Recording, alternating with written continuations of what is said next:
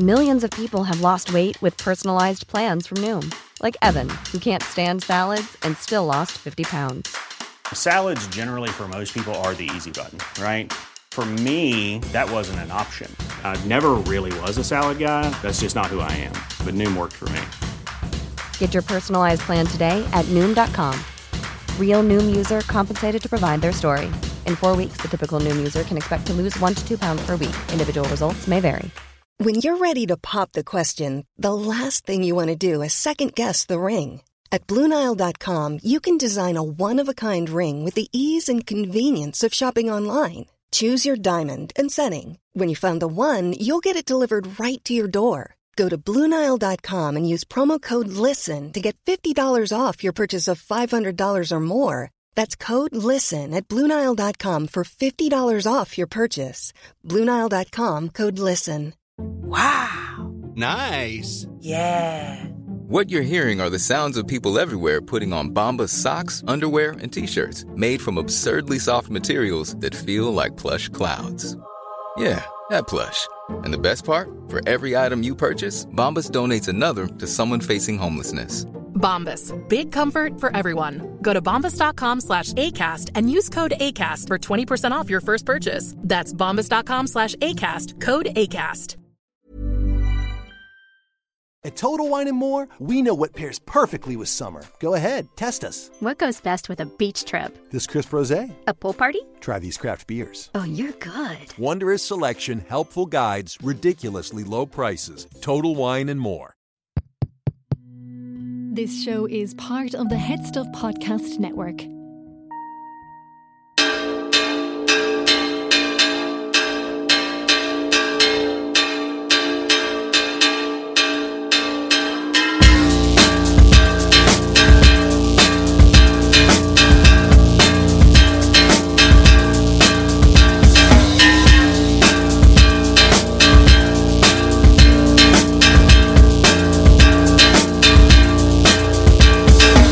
Hello, my name is Dave Hanratty and there will be no encore. Welcome to a track-by-track episode of the show in which we sit down with an artist and go through their album track by track, discussing the stories behind the songs and just various other things. Like, I like to use the kind of track-by-track format as a bit of a structure to have jumping-off point conversation, see where we go, and really put the album in a deeper focus. Hopefully we got that done here alongside the great Micheál Quinn.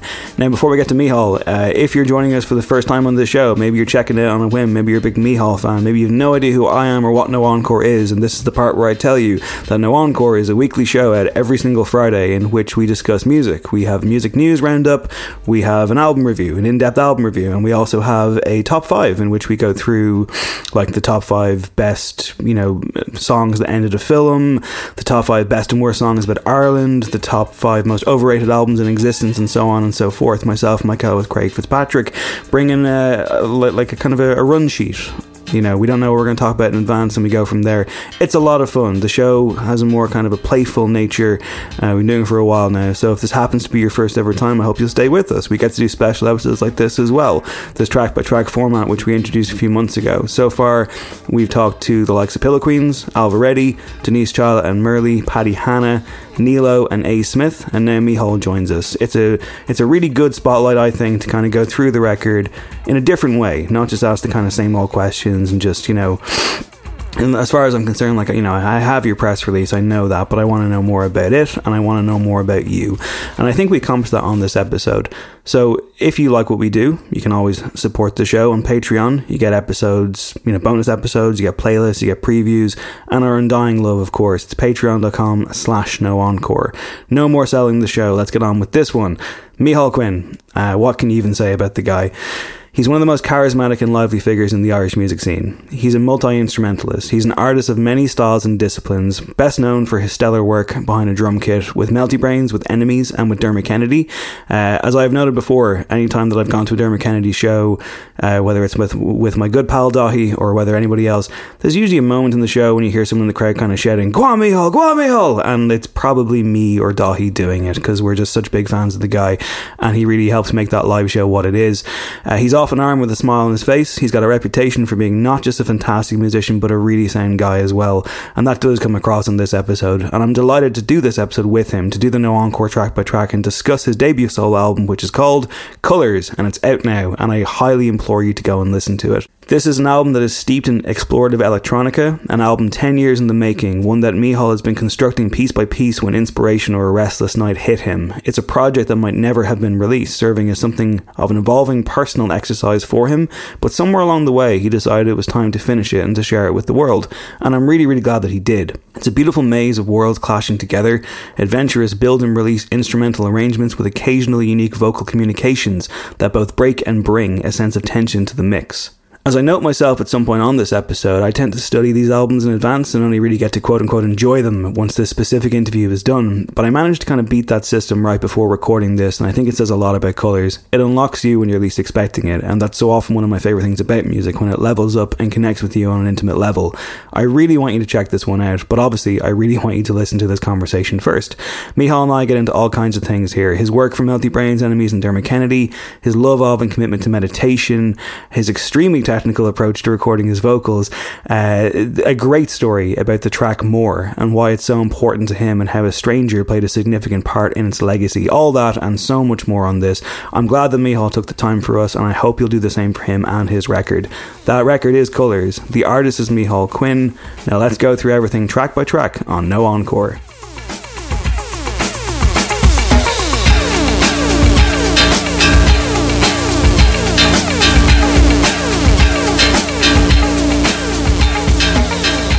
Delighted to be joined on No Encore by Micheál Quinn. Hey man, how's it going? Not too bad. How are you? I'm good. I'm excited about this, and I'm excited about the record. It's been out a few days now, so this is like an interesting time to talk to you, like the fact that it actually is out in the world already. How are you feeling in the last kind of few days since putting it out there? I don't know actually. I haven't thought about it too much. I've enjoyed being able to listen to it myself on Spotify for the first time. That was great. That's a buzz. Yeah. I don't know.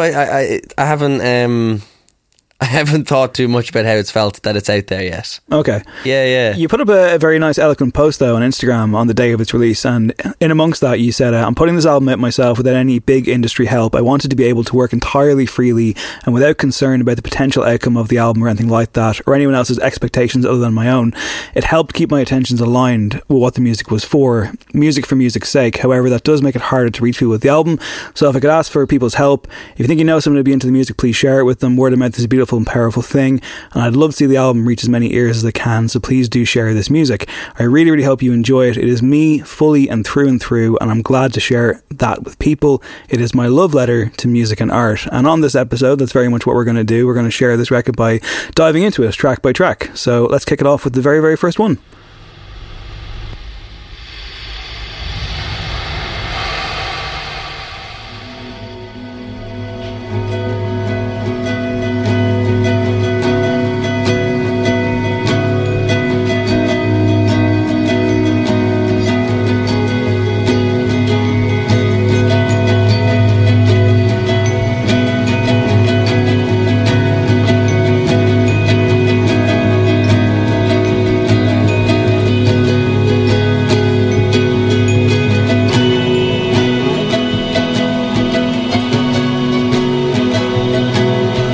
That's the opening track. That's called Sights. Speaking of sights, the last time I saw you in person, Micheál, was quite some time ago, and if memory serves, you were a rugby tackling Daithí O'Droney over a couch at an after party after a Dermot Kennedy show. What did the man do to earn such wrath? You're going to have to tell me when and where, what gig it was. I feel like it was upstairs in Fort Dame Lane. It might have been post a Vicar Street or an Olympia show. And I just remember he was like, "There's Micheál," and then you came running at him, and it was glorious. It was like one of the greatest sights I've ever seen. It was incredible. It was obviously in good fun, of course, but I was like, "Does Daithí owe money? Like, what's going on there?" All he did there was, at some point, he's earned my affection over the I don't know, our history knowing each other, to the point where I think it's okay to tackle him. It was beautiful. It was absolutely incredible. Funny. I mean, it's a rare sight. I mean, obviously to tie back into the title of this track, but you've keep doing the game show host. Oh, now I'm nervous. I'm like, what else do you know? What have you seen? I happened to be there for that one. Like, you know, just it hasn't left my brain. But you've toured the world much more than I have. What's the most awe-inspiring sight that you've ever laid eyes on, if such a thing exists? Ooh. I suck at these kind of questions where it's what's a pinpointed thing, because I'm like, oh, what was the last thing I saw? And I always go looking for, I don't keep a track, I don't think, or like, what's your favourite food on tour? I'm like, I don't know, maybe some popcorn I got somewhere. What's the most awe-inspiring sight? The sky down in West Cork where I live is, you see the Milky Way some nights, and that's outrageous. I saw a shooting star in Brazil once. It went by really slowly. There's actually a song on the album about that night, which we'll get to later. That was incredible. I don't know, lots and lots of stuff. Anything you look at's pretty beautiful if you look at it enough. Shooting star in Brazil sounds pretty fucking cool. Yeah, man, it was so slow as well. Like, there was enough time for me to be like, Emma, look at that shooting star, and for her to go, what? Oh my god, look at that shooting star. Yeah. That was pretty... Yeah, no, that's unreal, actually. I was on the beach in Rio at like 6 a.m. and a shooting star happened. Yeah, that was pretty mad. How does West Cork compare? And I guess in terms of like the places that you've been, how much of them would you say kind of feature on this record? Not much. There's one song, the song I'm just talking about there with being in Rio. That's the 7th track. The rest aren't about places, I don't think. No, there's no... No, it's not about places. It's all about internal world stuff. Yeah. It's going inwards as opposed to looking out, I think. Okay. I mean, with this album, like, it's your first solo album. I mean, was it a case of the last year being off the road spurred you on, or was this always a specific itch that you needed to scratch? Because if I'm right in saying, this is somehow 10 years in the making, right? Yeah. No, this is an itch that's been there for a long time. Okay. Now, I never knew it was an album. The first track, yeah, that was written, like what we're listening to there is written, recorded, mixed and finished in 2010 or 11. And it's just been sitting on my laptop ever since. But yeah, I was always just chipping away at it. But then, yeah, there was nothing else to do this year. And you get an opportunity to say so much being a drummer, playing music in front of people. You get to like take what it is you're feeling and deal with it. And I still needed an outlet for that. And so I think I just went into the album, or I went into all the music I had, and it was only about 35 minutes worth of music, I think I had about March last year. And I was like, all right, that's not an album, but it's far too long for an EP, so I have to deal with that. So I had to like piece together some more music in a couple of weeks, I thought, because I didn't think I had very long. I was like, I got to put the album out. So yeah, over the last year, it was a thing that's been there constantly with me, and I finally had the time and space to just dedicate to it. Yeah, no, I mean, like, there's almost something like a kind of a novella feeling to it, I guess. I mean, like, you're constantly working on it, you're adding bits and pieces. I mean, the fact that you said that you had this on a laptop from 10 years ago, I'm like, first of all, like, what happens if that laptop gets lost or doesn't come out on the other side of an airport? Or like, fuck. Yeah, no, I never thought about that. I guess it's just safe. Yeah, I know. It was my laptop. I had it on my laptop, and I had my laptop everywhere with me. But I was never that precious about it. It wasn't like I was working on an album. Right. There was no grand plan. I liked making music in my own time, and I thought it was pretty good, and I'd sit down and listen to it. And that would be as far as we go. I might show some of my friends and be like, do you think this is cool? Like, I think this is cool. But that was it, really. Because I was in lots of bands. I guess I didn't need any gratification or any outside feedback on my own music. So I didn't need to put it out. I didn't need it to really be a thing. Yeah. Because the bands were where I went looking for that. So no, yeah, I never worried about it. I never thought too much about it. It was just a thing that was building. And then, yeah, this year I realised, I could actually have an album. It was called Colours EP on my laptop up until, I don't know, the start of the year, maybe even. Started last year. 2020, yeah. Yeah, I think it might have been just called Colours EP the whole time, because I didn't think I had enough for an album. Yeah, and I figured I'd put out an EP and just be like, well, yeah, I made an EP, and then maybe I'd get my shit together. Can I curse? You can say whatever you want, man. Yeah, just get my shit together and make an album one day after that. I didn't think there was an album there. I didn't think I'd written an album. But it just kind of, I don't know.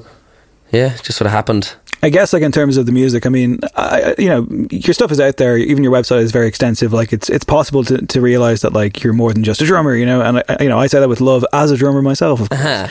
But I'm wondering, I mean, like, do you think people are kind of surprised when they throw on a track like this, that they're like, oh, that's completely not what I was expecting? Like, this is, obviously you can't do like 10 or 9 fucking drum solo tracks. That'd be a nightmare.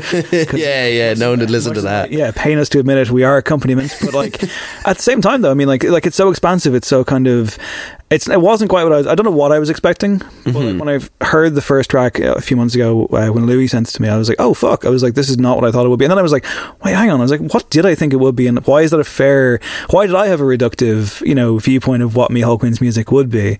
Like it's like I say, like it is, I think even the title is incredibly applicable to it. Like there's a world in here, a world of ideas and colours and moments, and I was just like, wow, okay, I need to be a bit less closed off, I guess, in my own kind of interpretations of something. Like there's just so much here. Like even whittling it down to what you have on this, like you're saying, like, oh, it was an EP at one stage, and like maybe that's all it would be. But like, I feel like there's, like I say, I mean, like there's world building on these tracks, which I found to be just very much like, wow, okay, cool, that's what he's doing. Yeah, I don't know if I certainly wasn't looking to surprise people or do anything like that. I was just doing what was natural, and I think what I'd imagine is, I think people see me just do what's natural anyway. I just sort of do stuff, and I think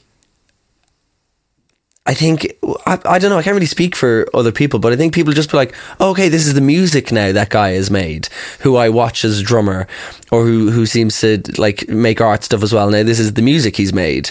I think, yeah, I don't know if people were expecting a drum album out of me, because it's not something I've ever like hinted at or gone too far into. I don't know, yeah. I've been in bands my whole life, so I would have thought the music I'd make would be music as a whole, that making a drum album would be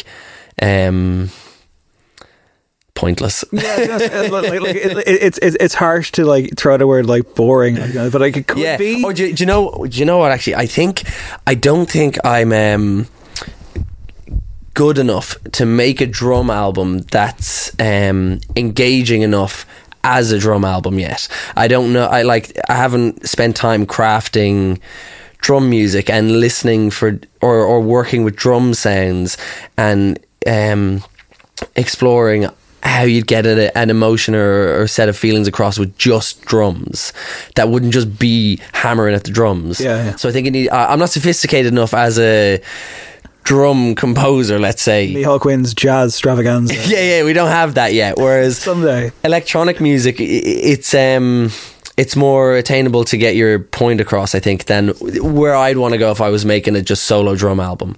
But also, everyone isn't a solo drum album isn't an album to sit down and listen to. It's a whole different discipline. Yeah. Learning stuff from it. Yeah, of course. Yeah.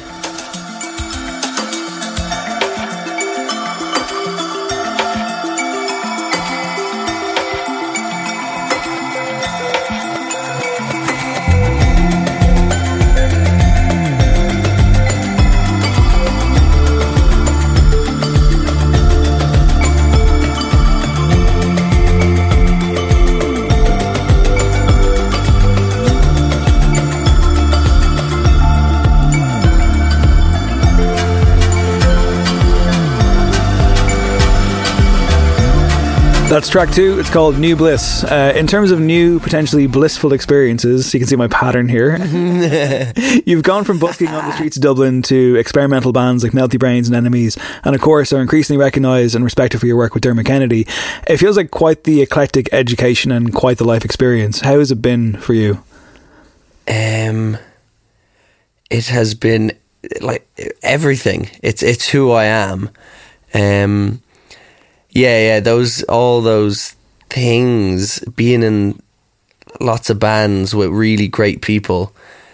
It's always been very safe. I think I've had a nice safety net around me to be able to explore things. I think, like musically, I've been with people who are really brilliant musicians that like make you want to be better, because you're like, oh, they can do that, well then I should be as comfortable, and that's always unreal. Anything that pushes you to be a better musician when you're a musician is like your life. It's everything. And then it's also just so much fun being in bands. Like it's mad. The things you get up to. Yeah.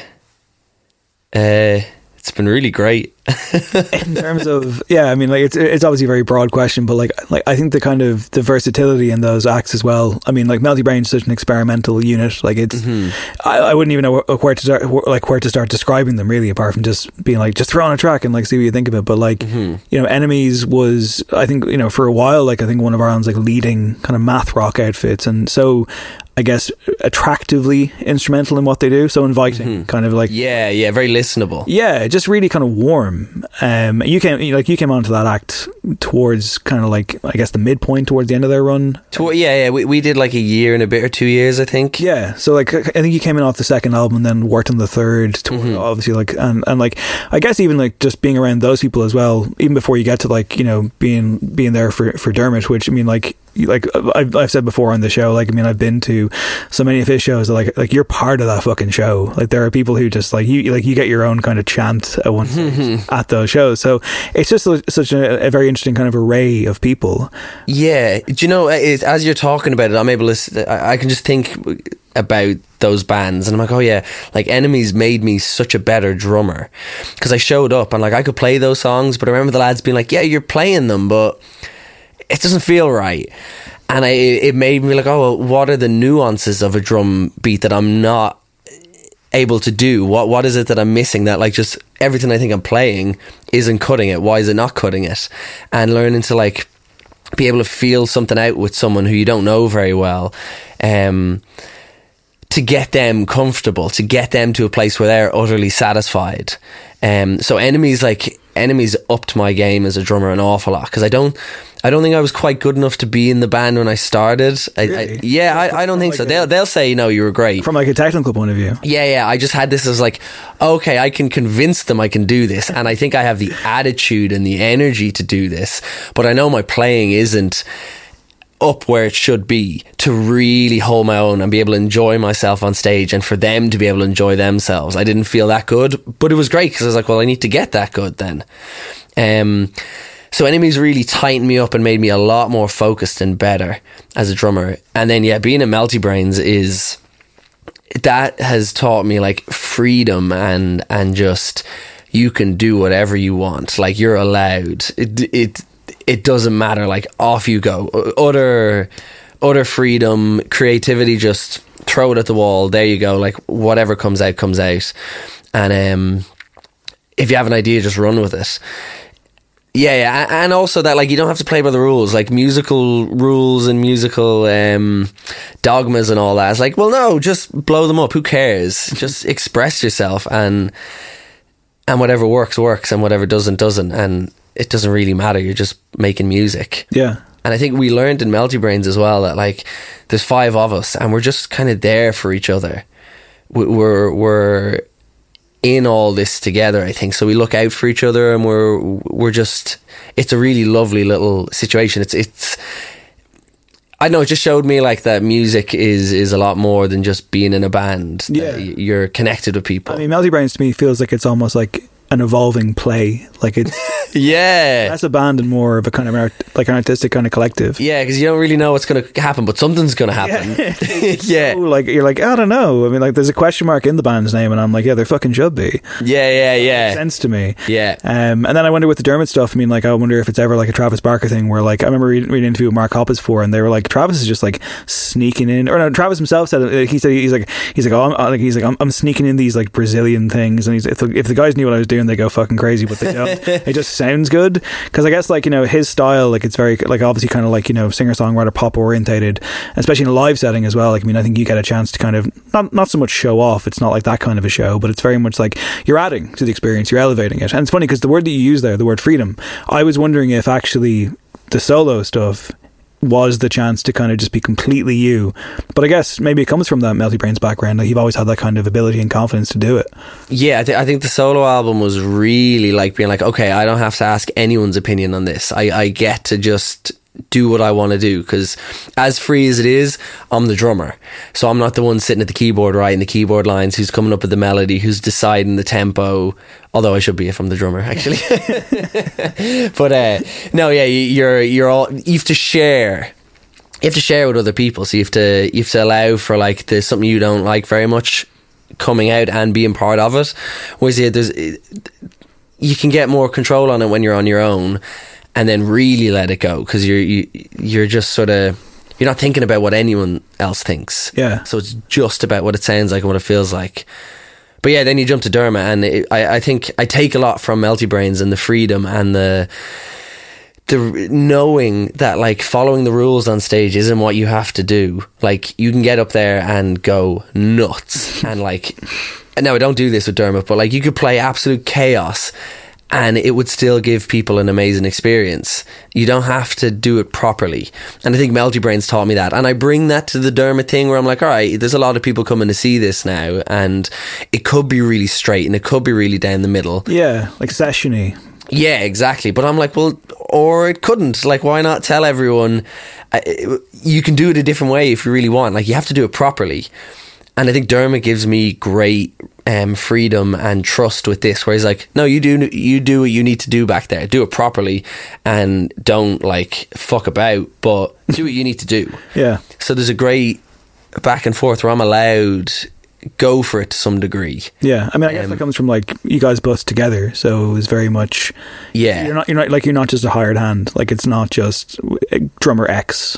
Exactly. Yeah, and I think that's really like, I think it's really important, because I think so many acts get a drummer who's very just not enough personality or something, and I'm like, well, it's the drums. Like Animal is our like spirit animal.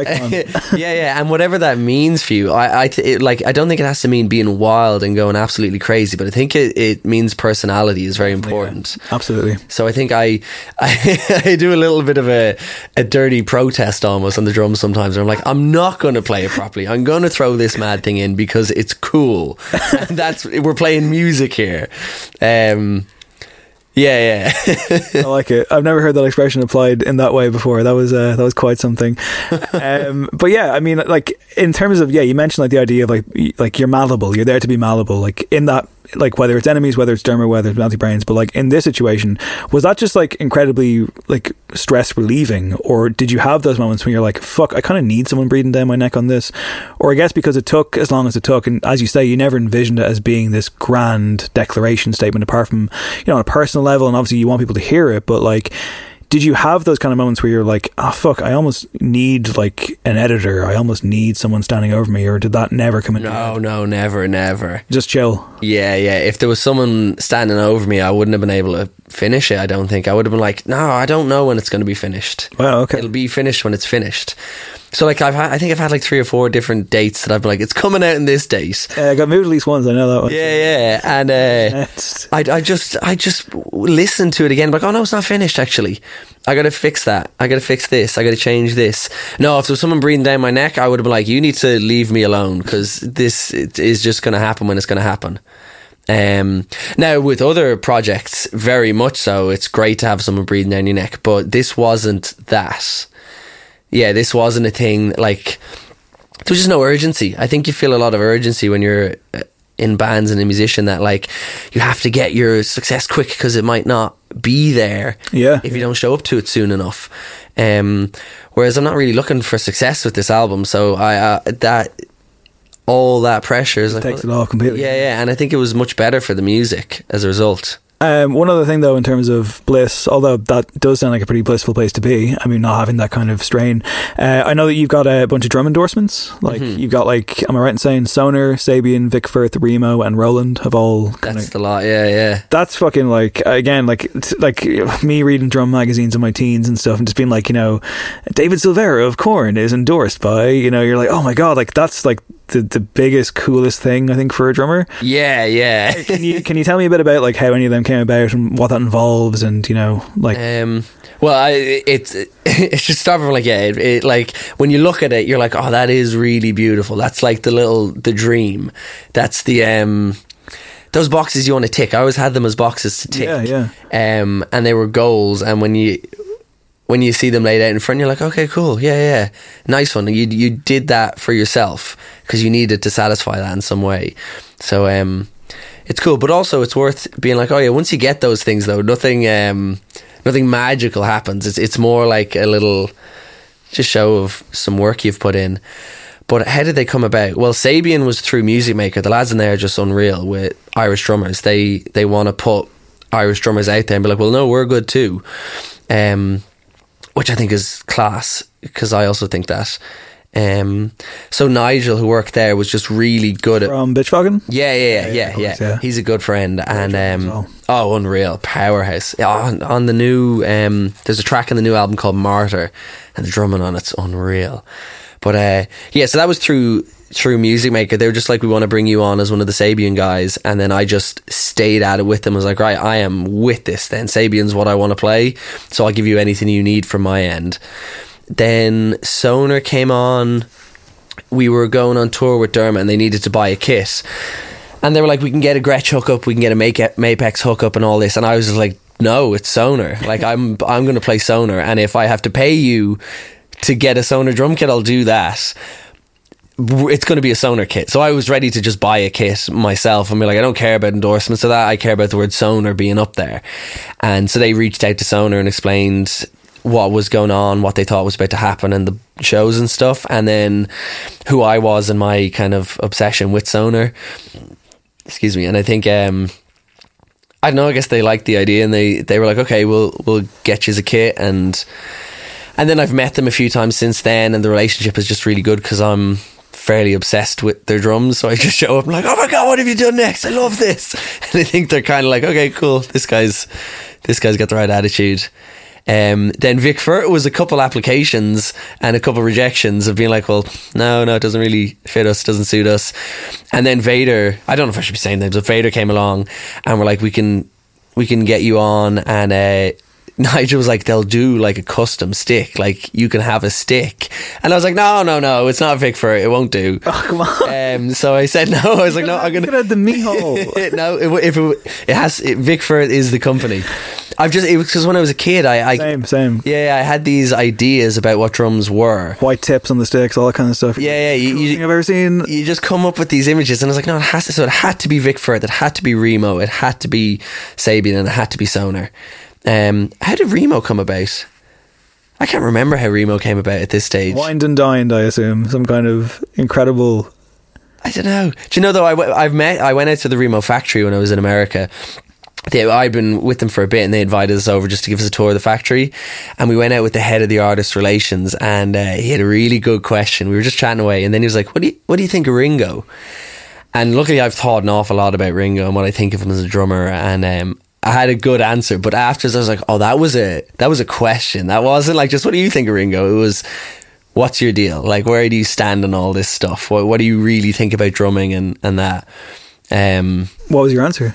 What was my answer? I think he's unreal. I think he might have invented hip-hop drumming by accident. If you go on to Sgt. Pepper's Lonely Hearts Club Band, the reprise of Sgt. Lonely Hearts, it's like... I'm like, that's a hip-hop beat. Back in like the late 60s or early 60s, whenever that came out. Amazing drummer. Not like he doesn't sit there and fly around the place, but that's not what it's all about. And that's what got you the endorsement?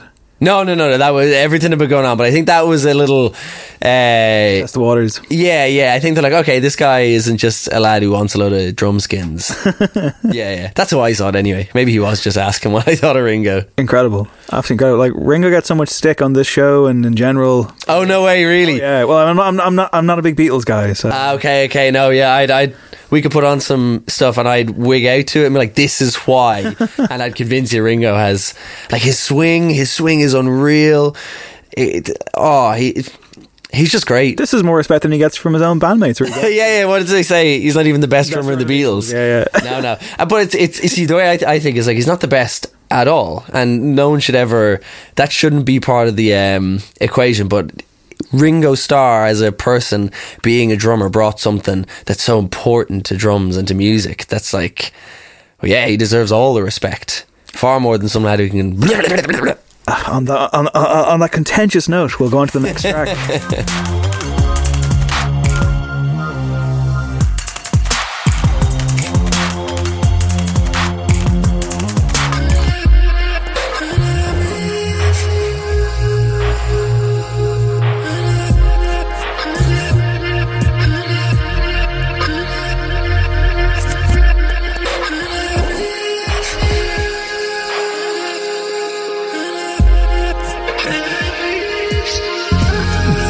That's the third track on the record. It's called 222, and I guess we can get into the vocal style, because this is a, I guess, predominantly instrumental album, but there are moments of vocals, whether they're yours or whether they're sampled or whichever. What did I just hear there, and how does it come about? If you can take me into kind of, I guess, the construction process of this. Well, it's me. It is. It's me singing. It's me singing in my bedroom with, I don't think there was anyone else in the house, but I was still uncomfortable enough singing that I pulled a duvet over my head and I stood against the wall and I sang into a microphone like that, so that it's a harrowing image. yeah, just so that no one would hear. The singing is, that's me singing, and I sing in. I can't sing very well, so there's a good bit of auto-tune, and then I just mess with them for a while. So I'll be putting delays, I'll chop them up, so the vocal sample or waveform, I'll just cut that into bits and move it ever so slightly into places so it has weird little stuttery effects, which comes from, actually, I only found this out after I'd finished the album. I listened to Hybrid Theory for the first time in a long time. Oh man, unreal album. Got it on vinyl there just a few weeks ago. Oh, brilliant. Yes. There's the whole thing. I got into vinyl recently and I was like, it's one of the first purchases I got. I was like, this album fucking rules. Yes, it does. It rules. And it still does. It sounds so fucking it doesn't sound like it's from 2000 or whatever. No, it's just, it's amazing. Let's start with Hybrid Theory for the rest of the episode, shall we? We could. Oh man, we could just do this with that. Because so much of the production on the album, when I heard Hybrid Theory, I was like, oh, that's where I really like stuff. But all the stuttery vocals, there's loads of stuttery vocals on Hybrid Theory, and that was probably the first album I really knew everything about. So I think that's a big influence on those vocals. Then knowing from being in Melty Brains that you can just whack some autotune on something and it's going to all of a sudden become its own little thing, regardless of what state you're in singing it. I was like, okay, cool, I can do this. I can just sing when I need to sing and then mess with it in the computer. So that's kind of what you're hearing there. It's funny because Ringo Starr is a contentious figure, a divisive figure, but autotune continues, right, to be yeah. It used to be this almost dirty word for a lot of people, and I've never fully understood it, unless of course it's someone like fucking T-Pain, where it's okay, cool, that's just stretching it a little bit too far, maybe, possibly. But are people getting mad about boy bands or whatever? I'm first of all, I don't care. I've never cared too hard. Maybe when I was an angry Linkin Park loving teenager, I was like, well, fuck them. But I think that shaping something the way that you do that, where especially if you're using it, number one, as you say, to mask some possible deficiencies, or to just make it that bit more interesting and to fit in with this kind of music as well. A dry vocal on this wouldn't work, right? It would sound mental. Yeah, it'd be mad. I don't know, I think autotune I think it gets a bad rap because of the way it's used by people. And I think it's often used in a scenario where you can see through the music anyway. And you're like, oh, this isn't for real. This is, I know it's just not for real, the music, let's say. And you hear it in those contexts and it's like, oh, well, it's cheating and it's fixing and I think it's on the path of manipulating a listener, whereas this stuff, or a lot of music with autotune, it's well, no, it's just a tool, the same way distortion is a tool. I don't know, people get caught up in it, but also it can be uncomfortable to listen to sometimes because that just sounds stupid. So I think it's all just context and how you use it. I was about to say, everything is contextual, and you got to be in the mood for it as well. I think if this had a dry vocal, it would be strange. It'd be bad. I think you'd be on the wrong side of pretension there. I'd be it's heartful, but it sounds horrific. It wouldn't be what the music needed or wanted or anything like that. So and I'm not a singer, so I was like, well, if I want vocals on this, they're gonna have to be fit in somehow.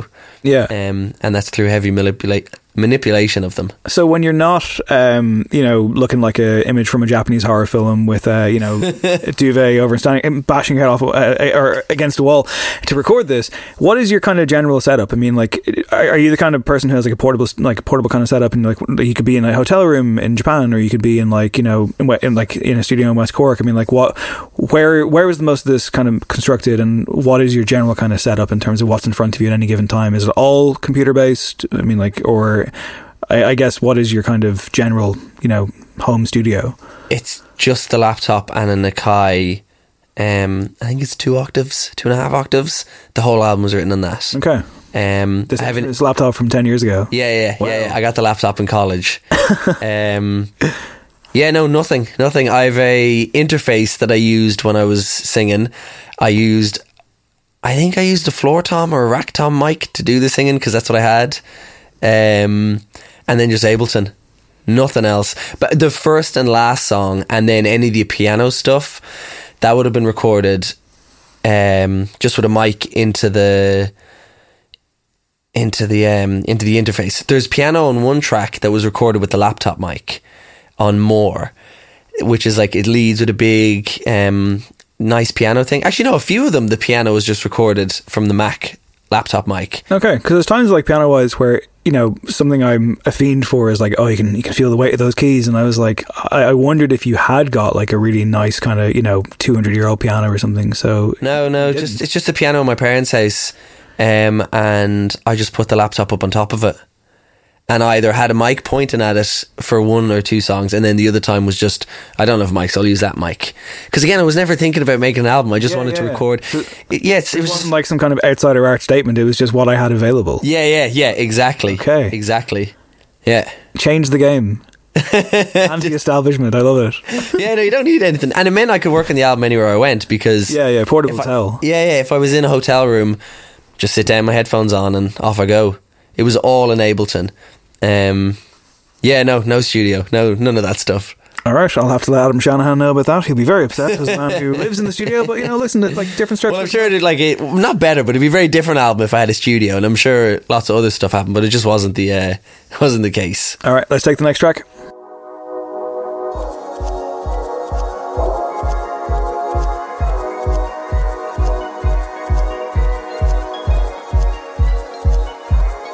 Another thing that is happening that is very important is that you're breathing.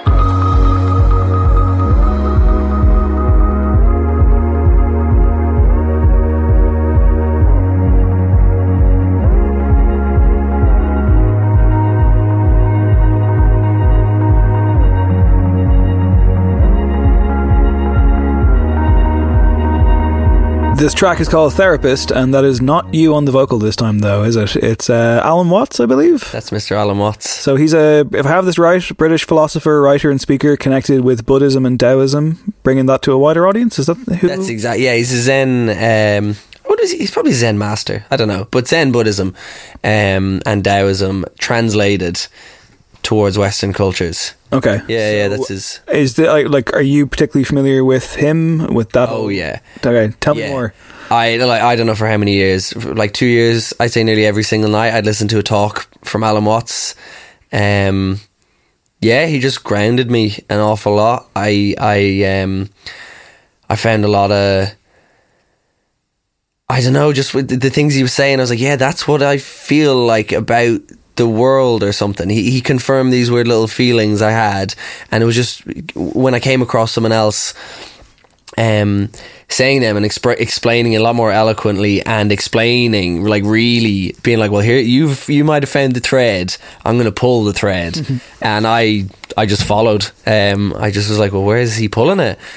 But he just, I don't know, he listening to him really grounded me, and what he is explaining,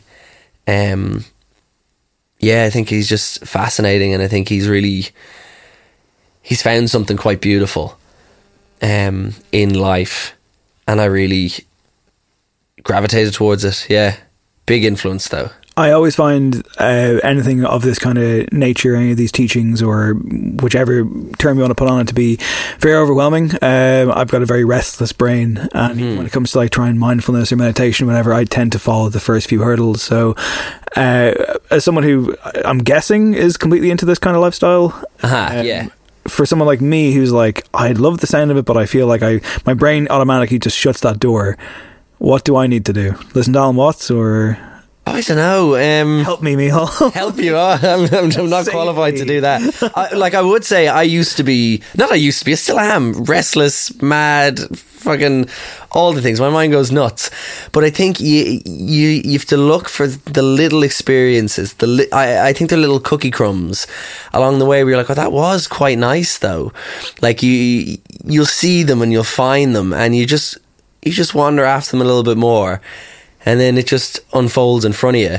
You got to not criticize that side of yourself, though. You got to, because that side of yourself comes along with you, and it's really important to some degree to have that side of yourself. I know. I think we get afraid of we latch on to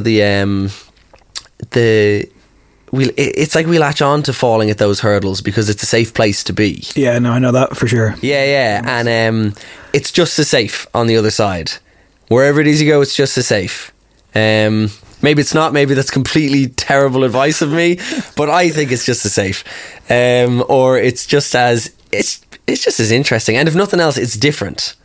It's different. You know the patterns of those hurdles. Let's say you know that experience. You've done it however many times. This is just a different one. Mm-hmm. So it's like trying a different food or something, and it might be nicer. Yeah, I think his voice in particular, I think, is woven in very, very nicely in this track. And even kind of getting ready to do this today, like I gave the album one last spin beforehand, and it was like the first time I think in about a week I'd listened to it when I wasn't listening to it for preparation. I was listening to it to just see if I could switch off and enjoy it, and thankfully I did. I was like, yeah, cool. It has that kind of nice wavy kind of washover effect, and like I think tracks like this absolutely help it.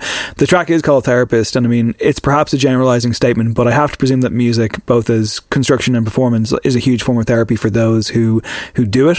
When it comes to putting this album in particular together, how did you find it impacted yourself in particular? Like I mean, like as I know that like taking those kind of pressures off in terms of what it means when it comes out, how it's even packaged together, is clearly something that you had control of, but putting it out there and kind of getting it done and giving it away now, has that even kind of changed in your head at any point, or like did this give you any kind of, I guess, relief or a weightlessness feeling or anything? No, in a good way. I think it's just always been my friend. I think the album is, or it's been a nice mirror, or I can go into moments of my life with the album. So I think putting it out, it's not like there's a release of all these emotions with it. I think it's just they are the emotions that are there and were there and will be there. So I think it's just a nice. Do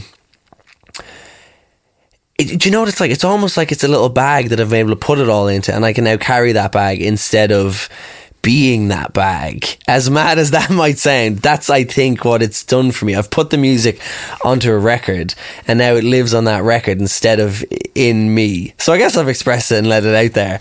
But I can listen to it, and I can... Yeah, it's like being able to see your own mind or something. Yeah.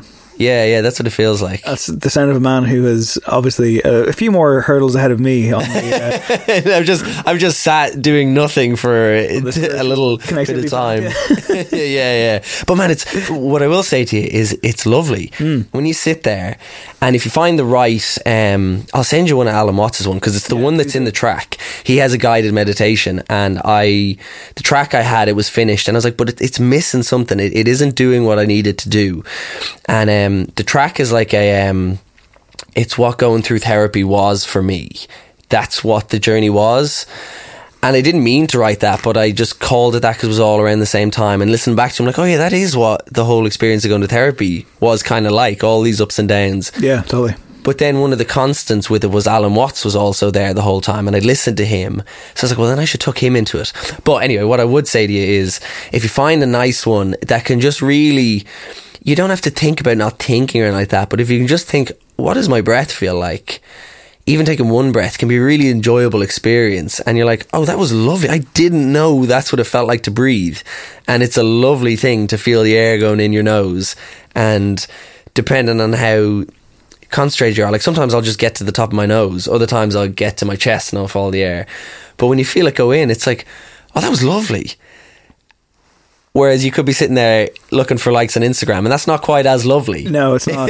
There's no denying it satisfies you. You get a little spark of dopamine there. Yeah. But when you sit and you're like, okay, that was a nice feeling, actually. That was nice. So, like, that's what I say to you. Just think about that. Okay. There might be you're not trying to fix anything. You're not going to... That bit that you say is restless, it's not going to go anywhere. I can't imagine so. No. But you don't want it to go anywhere either. Yeah, it's still me, right? Yeah. But you can also add in this extra, like, oh God, yeah, but it's also nice to have a breath. So one thing that I totally can connect to based on what you just said there in terms of like, you were saying Alan Watts was with you through like therapy process and stuff. I mean, like, I find that like when I used to I've just finished the therapy process, but it was all on Zoom. Mm-hmm. So I found like physically going to and physically coming from therapy was actually part of the ritual. And I would have playlists or whatever I was listening to that day would kind of be a connector as well. I mean, like, which I think that you can have those, whether it's like a podcast or a piece of music, it can have that weird kind of almost chapter milestone for you. Mm-hmm. And I guess, like, I mean, like, it's something I've been writing about, talking about on the podcast forever, whether it's my own or whether it's others, the idea of music and mental health in particular, that kind of combination, because I do find that they occupy a very interesting kind of unique, intimate space. And even when we Dermot on the show forever ago, like, I flat out asked him, I was like, how's your head? And it's one of those things where I never want to pry or ask like too direct a question, but I guess, you know, Micheál Quinn, like how is your general kind of sense of self now, especially at this point? Because you like even like I went on your website the other day and I was like, Christ, I was like, there's so much here. I was like, he's restless, you know? Yeah, completely. Oh yeah, no, there's all this energy that I have and I have to use it, otherwise I don't know what'll happen. So yeah, I'm just always doing stuff. Always moving, yeah. Yeah, but I think then my reaction to that is to forcefully sit myself down and sit in silence. It's good discipline to have with yourself, that I know I could run for a few days straight. Like on tour, I do gigs where the gig would get you so high that I wouldn't sleep for like 2 days, and I'd be like, right, I can do the next gig and I can sleep for like a couple hours in the day and just plow on to the next show. So I know I can do that. But it's not. It doesn't bring you the most joy doing that. It's not worth it, I don't think. So I've had to add a lot of discipline with myself. Be like, well, no one's going to look after you. It's on you, Micheál. So how are you going to look after yourself? So yeah, no, I'm quite a restless person, but I also make a big effort to not be restless and to learn how to not be restless. How's my state of mind? Ropey, I would say. I've good days and bad days at the moment. Like pretty anxious the last while, and I'm not really sure why, but just quite anxious. Man, I've been like, not to hijack you, but like, I've been fucking wound up like a tight snare drum for the last couple of days. Even like today, I woke up today and I was like, I just felt like I woke up yesterday and I knew straight away. I was like, today's a write-off. I was like, today's just a write-off. I was like, I can't do anything. I know that I'm going to be sitting and staring into space and just like waiting for the time to go back to bed in fucking 12 hours or whatever it's going to be. And then today I woke up again and I was just like, I just feel not with it. And like, you know, it's weird because like all day I was like, I gotta go and do a fucking interview, and I know it's gonna be good. I know Micheál's like a talker and a sound guy, but I like all day I've been like, I feel like I'm gonna have to act. I feel like I'm gonna have to like win a fucking Academy Award with my performance here. But like, thankfully, since we've got going, I actually have come down a lot and relaxed a lot, and I'm enjoying this. But like, yeah, I've those days where like it really feels like someone's got a fucking drum key on the side of your fucking on your temple, and just cranking it, and I'm like, why? Yeah. Trying to do the right things and trying to be positive, and yeah, some days it just beats me. Yeah, no, you can't win, or you can't beat it. You can just go with it. Yeah, something I've been doing lately is being like, all right, well, I do feel these things. All right, that's that. Off I go. I feel them. And then you're like, oh, grand, that's what they feel like. And you lose the wrapped up in trying not to feel like them. Something is like when you're in, and it's easier said than done, but when you're in one of those hectic spaces where you're just like, fuck, if you just sit down and watch your breath, it's unbelievable how different things are at the other end of it, even if it's 10 minutes. Because I think it's this energy that is there, and you can't it can't go nowhere. And if you don't look at it or express it, I think one or the other, it just stays in there.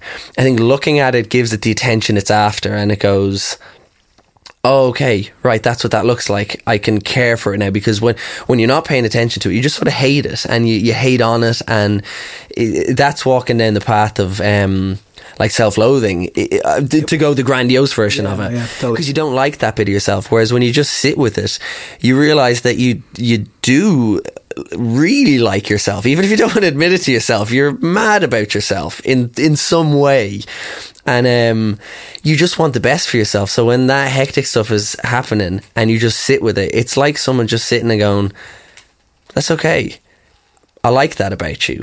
And then it makes it easier then when you go and you're like, oh, okay, I'm still that, but like at least I like it now, or at least I haven't told it that it's bad. And it'd be great if it, like, it's not that it fixes things, it doesn't like undo them. And you can fall into the trap of that, because I do regularly. Like, I'll be like, oh, maybe I fixed it now, and then the next day you're like, oh, there's my stomach again. My stomach's turning in circles. I've dealt with it, you know. Yeah. It's like no. You just, I kept it at bay. Yeah, I think it's just part of being here. It's just energy, like, yeah. And I find that, like, when it is that level of negative energy, I'm just like, I can't do anything with this, and that's what drives me crazy. Because it can be a wall in front of you as opposed to like a tool to push. And I'm just like, I can't do anything with this. There's nothing. Like, all I have to do is wait for it to pass, and that's just fucking time, and that's just like thing on top of thing on top of thing. And then you got these mild little stuff where you're like, oh no, that's actually a good thing, and like that keeps me distracted for like 30 minutes or whatever, and then I'm just like back at it. But yeah, I think you got a very true thing there when you said, like, you know, it can be very hard to admit to yourself that you're actually good, you know. Yeah. When I start to come out with this kind of stuff and I feel a bit better, I almost don't want to admit it. I almost feel a weird sense of almost, I don't know if it's shame or guilt or just like bashfulness or something. And again, for someone who's like so open about this kind of stuff as I am, I always go back to a time when I remember seeing like Colin Farrell do an interview on Jonathan Ross years ago, and he got really like poetic about something and about someone dying, and how he's like, he's like, you can't help but internalize that and take it on and almost make it about you in that kind of selfish way. And he was saying, the way he said it, it made so much beautiful sense. And I was like, is this like an Irish thing? Is this like a is this a specifically, I don't know. I mean, like, I think ultimately, like, if you don't advertise it and you don't use it and exploit it, and there's nothing on this album that would suggest that that's the path that you took in any way. Mostly, as you say, like, you're having this conversation with yourself. Like, that's the communication issue. So like, but yeah, even that like opens up all this weird strain of like, you don't want to admit those things. You don't actually say like because there can be times when you fucking wallow. Yeah, and yeah, it's life is tough. Like, it's hard going sometimes to do what we're all doing, whatever it is we're all doing. It's not easy. And it can get really hard on you.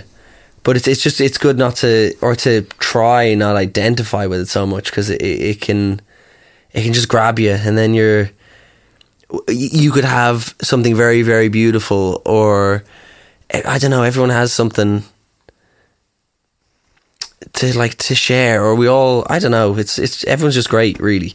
And when you get caught in those places, it can swallow you up, and you don't get to share yourself with other people or something.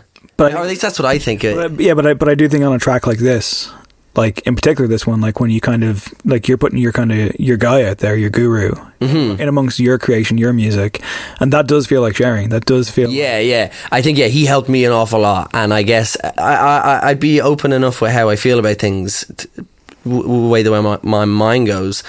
And if there was someone out there who's like, well, how does he look so happy all the time? Like, well, I'm not happy all the time, but like, these are the things that helped me. Maybe they'll help you. And as well, it was nice to have him in there to help me as I listened to the track. I was like, oh yeah, guide me into this. Like, tell me what I need to do.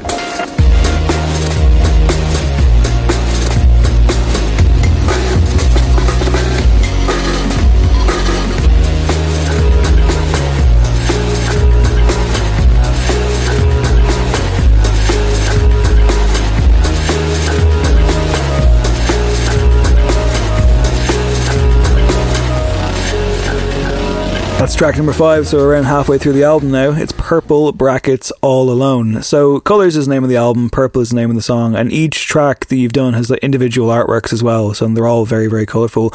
But I saw when you put a post that you mentioned that you're colourblind, which I did not know. And I can only plead ignorance on this because I don't know what that is in terms of like severity or like what the story is. So was this a case of challenging your own kind of perception or kind of leaning into that relationship? And again, like I say, please forgive me because I simply don't know what it means to be colorblind beyond the fucking name. So it's not like, you know, I don't have 20/20 vision or anything, but like I don't know what that is for a person on a day-to-day or whatever. So was it about confronting something, or was this just kind of like a... No, it was more about expressing it than confronting it. No, I love it. It's a really it's just... Yeah, no, not about confronting it at all, about expressing it and being like, well, this is what it's like from my point of view. How do you describe it? Like, this is a good one. I used to, when I'd be in school, draw on pictures of people or colouring them in. Like 9 times out of 10, they'd be bright green. And I'd have picked up what I thought was the skin colour crayon or whatever, or the grass would be orange, the sky might be purple.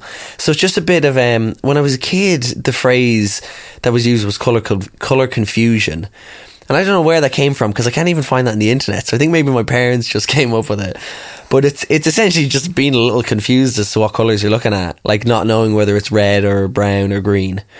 So that's what colourblind is. And when that feeds into my art that I'd make, it means I might throw together combinations that are either awful or that you'd never think of that actually turn out to be really great, or are just a bit weird. Not good or bad either way. But I think it's kind of freed me a little bit from the rules of what colours things are, because they aren't that to me and I don't know what they are, so I'm a bit more free, I think, of that. And then the reason it got attached to the album, I made the album artwork back in like 2015, I think. I was just messing about with some stuff on my laptop and I made that art and I thought it was cool. And then I was working on the music, and I always think songs have a specific colour that you can hear very clearly when you're listening to them. You're like, oh yeah, that song's red, that song's blue, that song's green. The atmosphere that a colour creates around you, I thought songs also create that atmosphere. And if you pay attention, you can... So see the way there's that colour light up there? There would be a piece of music we could listen to that would be that atmosphere, that feeling. So I thought then, oh, well, if I'm colourblind, that's kind of interesting because I don't know what colour it is the song is. I have an idea in my head, so if I can try find pieces of art that I've made and then work them into the album artwork to represent the song, I just thought it was kind of interesting to be like, I'm pretty sure this is the colour I'm seeing in my head when I listen to that music. What colour is it? And see if I was getting it right or not, or it didn't even matter if I was getting it right, I don't think.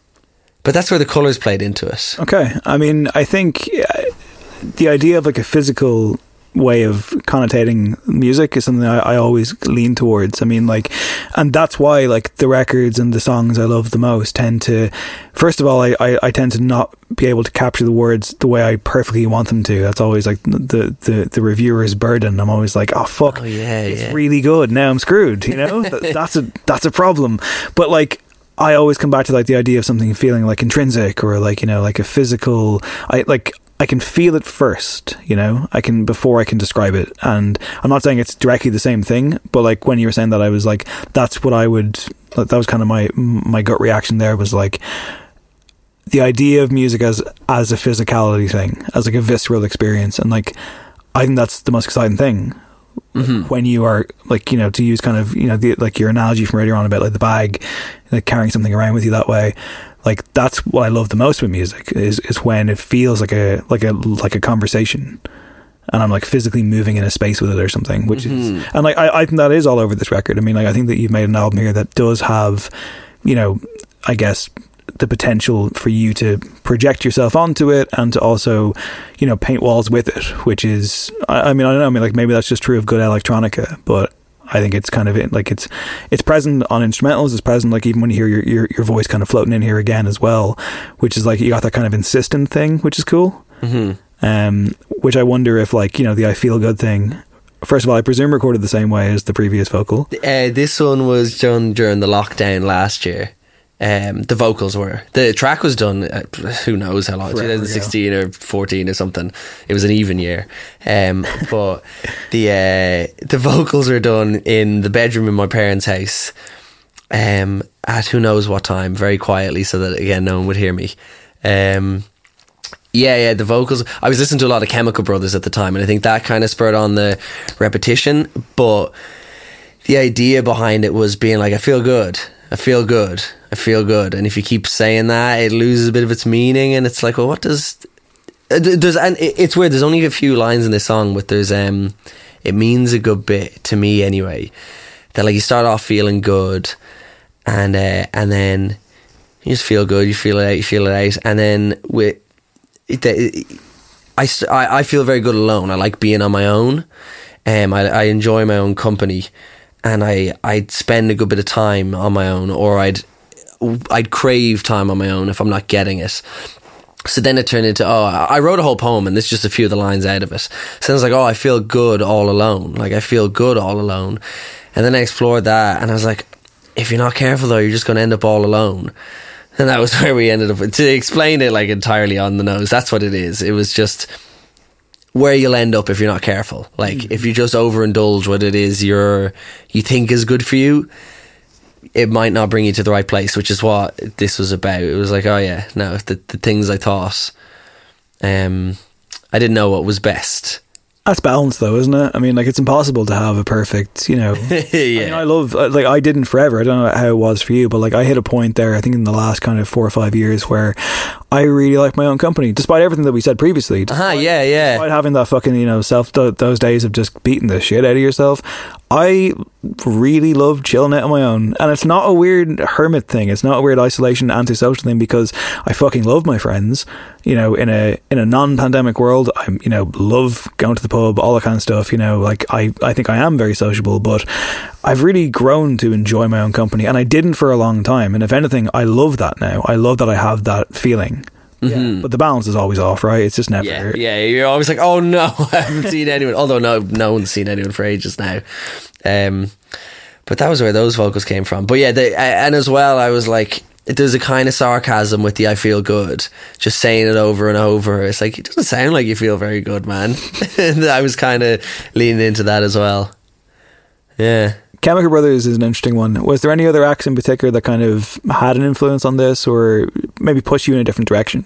On this song, Bon Iver, again, the third album, where there's just bits of sound all over that album. There's bits of noise, and it sounds very messy, like he didn't clean up the project files or something, and I loved that. And it made me be like, oh yeah, it's okay to have just shit thrown all over the place. Just leave it there. So that was weirdly, Bon Iver was a big influence on that track, just in the production, I think.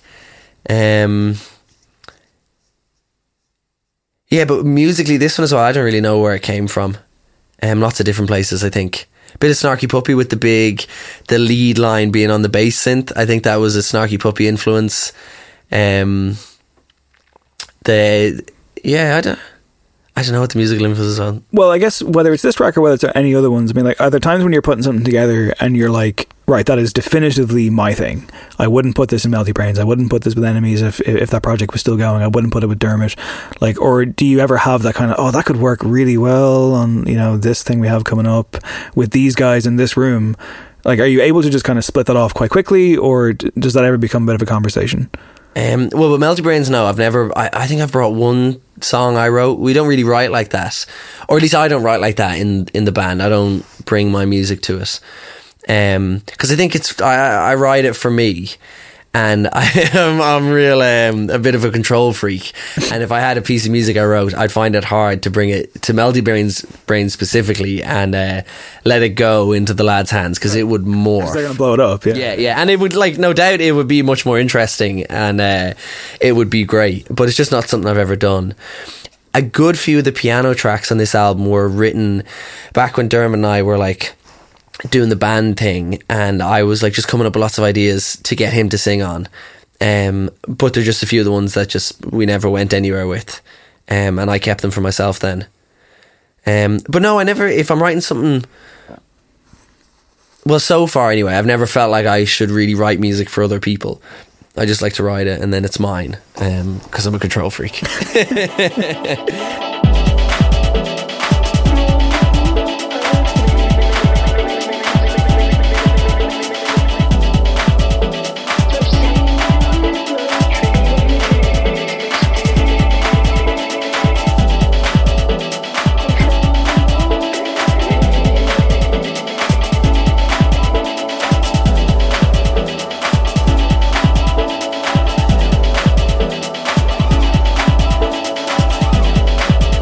That track is called More. It was the first one I heard from this project. It was the first one that was sent to me around Christmas time, I think.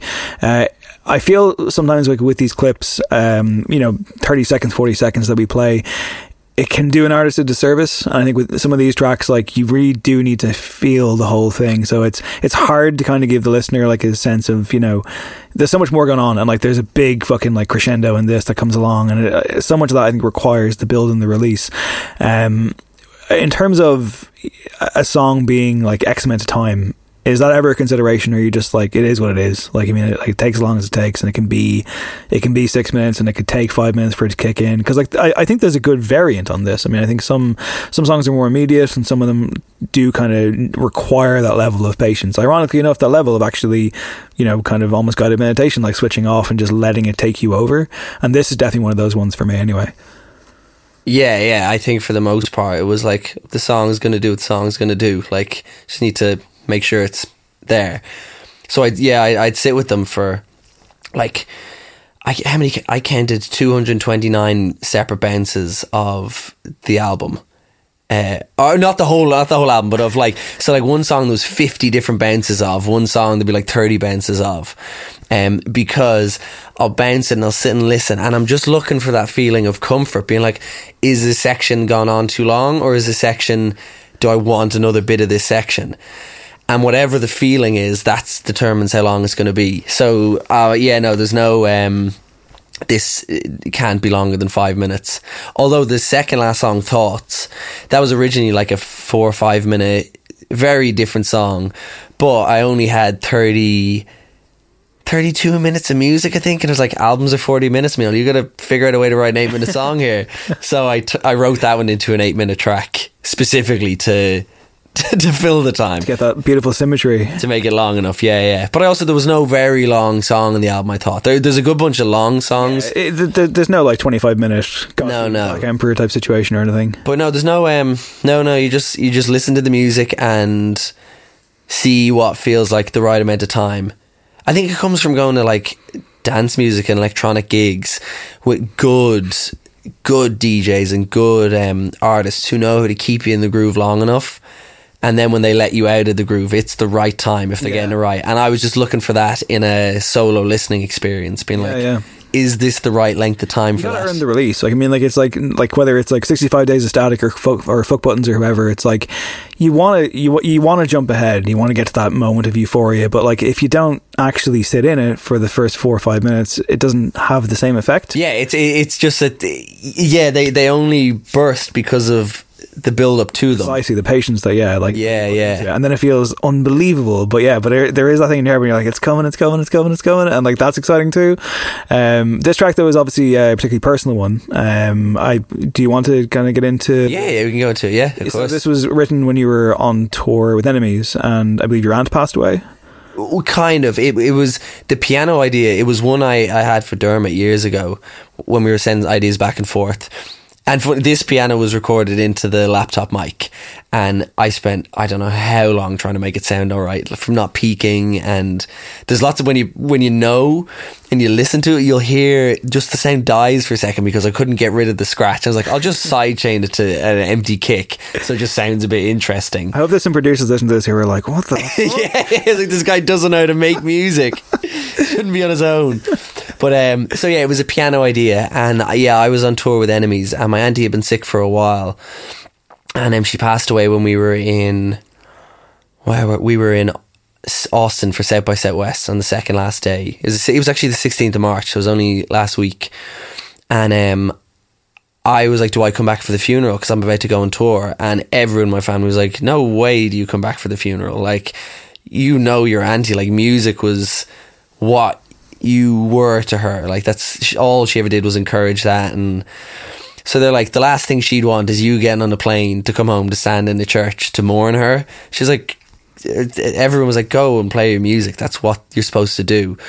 But they played that piano piece. They asked if I had a piece of music written and recorded that could be played at the funeral. So I had that piano piece, and I sent that on, and that was played at, I don't know which bit of the mass, but it was played. So then I had it for a long time just as an ambient piece, and I was like, that's always going on the album. And it was only about a minute and a half long. It was pretty much just the intro. And in November last year, I was showing Kieran, who plays bass with Dermot, a bunch of the music, being like, I think I might have like close to a releasable bit of music here. And I showed him that track, and he was like, yeah, it's real nice. I'd love to hear a beat on it though. Like, it's just a nice piano thing, but I wonder what you do with a beat. And we had 2 days off in Stockholm, and I was wrecked, so I didn't leave my hotel room. And I turned it into that track. So I was like, right, I'll put a beat on it.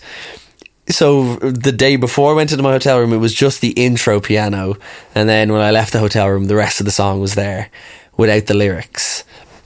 And then again, lockdown last year, I think that was when I added the lyrics. But yeah, it's about my auntie, and it's about two things. What's it I've seen between the seams? Oh yeah, the first bit is about meditating and other stuff, and seeing potentially through something, and like trying to deal with the fact that you might just have seen through reality for a second, whether it means you lost your mind for a bit, or you had just some very interesting little experience, but just having, I don't know, tied in with my auntie and her passing. And then the next bit's just about her, and it's pretty much a poem about her, I guess, or my reaction to her passing, and what happened to me after that in terms of my mind and my ideas about life and death. It's a really beautiful thing, though. I mean, like, it's obviously so personal, and you know, you can't graft that experience onto anyone else, or no listener can, even though. But it's so vulnerable, like giving that up. And I mean, I guess it must have been an incredibly hard decision, despite the fact that you had the support of everyone and very much the instruction of everyone to be like, keep going. But the fact that you were there in some capacity as well is an incredibly like touching thing. Like I hope that gave you something that you're able to. Yeah, it was nice. But do you know what? Actually, I was we did a gig that night, or the following night. We had to do a gig in Wichita. I think Wichita in Kansas, and that gig was very tough. But I remember talking to some random man after it, and he just thought it was brilliant and he really enjoyed it. And I explained where I was at, because I was like, sorry, I can't really talk right now. I'm pretty upset. And I explained my auntie had passed away, and he was like, no shit. He was like, well, I can tell you she was there tonight. And whether she was or not, I don't know. But I wrote it down in a little book, and I don't know. Yeah, it was, and I've kind of carried that ever since, which is why I'm okay talking about it, because I carry her very close, and she's been on all of it with me anyway, so I'm quite happy to tell people about her. I want people to know about her, because she encouraged me so much as a kid. She thought being a musician was really cool, and bands were like a really cool thing, and they were valuable and worthwhile. And it was really deeply ingrained in me that, like, oh yeah, being in a band isn't like being a waste or anything like that. It's a very important thing to do. So I like to just, it's as if I'm saying back to her, like, hey, you're just as valuable, or I don't know. Yeah. I just really love her, I guess, and I want her to be part of things. She made this happen. Like, yeah, she made all this happen. Her name is Maura, so that's where the song name came from. I was just like, well, I can't call it Maura because that's not really a word people are going to guess. So I was like, I'll just take it off the and that's the name of the song. Again, incredibly Irish. I mean, I have to say, like, I mean, like that thing, like that, the guy after the gig, that's so fucking sweet. Like, you know, it was a beautiful thing for someone to say to someone. Yeah. And it sounds like, you know, again, even if it's a thing to say, like, I mean, it sounds like he meant it, and like he clearly was just trying to like put you in a place where you felt better. On the subject though of touring, like, I mean, again, you've been around. I mean, how do you find those moments, or like post show, or even just going from place to place and kind of, you know, just like whether it's, you know, having no downtime or maybe having a couple of days off and having stuff to do. I mean, like, I often wonder what that life is like and what kind of toll it takes on you, but also like how much of the world you do get to see and how many individuals you get to kind of encounter. Like, again, there's a romance to that as well, but I'd imagine there's probably a lot of sleepless nights too. So yeah, no, a lot of it's funny. I've never heard, and I've never described them as like, a lot of sleepless nights, but my God, there's a lot of sleepless nights. Yeah, you're in a hotel room and you just can't get to sleep, and then you've ruined your hotel sleep and you're back on the bus and you can't sleep on the bus because it's going 60 miles an hour. It's a wild life. It's wild. Like, it's you're living on a bus with 10 other people. Like, I remember one night going to bed, and I went to bed before everyone. I put my earplugs in, and I remember being like, and then I woke up, and so when I was going to bed, everyone was up having a bit of a party, so it was pretty loud on the bus. I went to bed and I woke up late. Everyone was up having the breakfast, and I remember just being like, I went to bed listening to all those sounds, and now I've woken up 8 hours later, however long later, and they're still there, and that is my existence. Christ. And I was like, oh, I'm going to go insane. And I think you do go insane. I think you lose the plot along the way a few times. But luckily, we all are there for each other. Everyone talks a lot, and like, we check in with each other. It's a really beautiful family to tour with. You meet a lot of people, and it's wonderful, because I think one of my favourite things about it is meeting different people everywhere you go. I just love interacting with people, whether it has anything to do with music or it's just in a city and there's nothing to do with why you're there and you're just talking to them. Yeah. And I was going to say, it's cool that you get to meet people you'd never meet, but I feel like you could do that by not leaving a city anyway. For sure, yeah. It's just easier when you're on tour because you don't have a choice. Yeah. If you post about like a cool bar in a friendly place in the world or something, you could become part of the furniture. Mm-hmm. But I mean, like, do you have your own kind of fans at this stage, I wonder? Like, are there hardcore Mihal, like, like the group of Dermot Kennedy fans that there are a bunch of people who I'd recognise on popping up on my Instagram the whole time, and I see them over and over. I don't know who they are, and I don't they're doing the way I see it is they're doing their own thing, and it has something to do with me. There's a splinter group is a good way of putting it. But no, I don't. I'm not trying to knock them. I don't think about it very much. Yeah, I think it's a beautiful thing. But I mean, like, the communication must be so difficult. I mean, like how do you? First of all, there's only so many hours in the day. Second of all, social media and/or that kind of stuff is like very, I guess, difficult to kind of compartmentalize. I mean, you're a friendly guy, but you know, you need your own kind of personal space. But it just must be interesting, like, whichever act you're with or whatever you're doing, like, to just kind of be in these places and feel that kind of, you know, that kind of, I guess, that strange frequency you get from an audience. I mean, Enemies alone must have brought you to some really kind of interesting kind of like, I'm picturing like club gigs on the other side of the world, just like hardcore math rock fans and all that kind of stuff. I mean, it just must be like a really interesting kind of coterie of human beings along the way. Well, do you know, with the music I've played, it always draws very passionate fans. Like, with Dermot, there are fans who are just as passionate as the ultra nerdy math rock guys with Enemies, who you think you couldn't outdo their passion.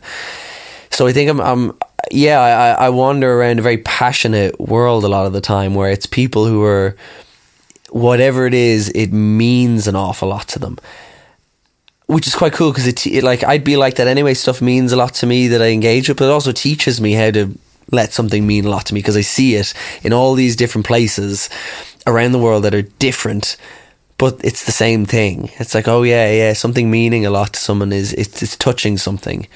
It's really cool just to get to always be dealing with passion, I guess. Passion coming from people. Yeah, you meet a lot of very interesting people, and I try to keep in touch with them. Like, I keep up my my relationships with people I meet along the way, I think, because it's, I don't know, they're great. They're really cool people you meet. Yeah. But you also have to be very careful with how much energy you're exchanging and how much you're giving of yourself. Yeah. because I've been there where I'm empty and I've given it all away. So much, yeah. Yeah, there's nothing left for you then, and you're no use to yourself or to anyone else. So you have to figure out ways to look after yourself, to keep yourself together, so you can be useful. It sounds like it's a good time for an interlude, and luckily we have one up next. So let's hit it.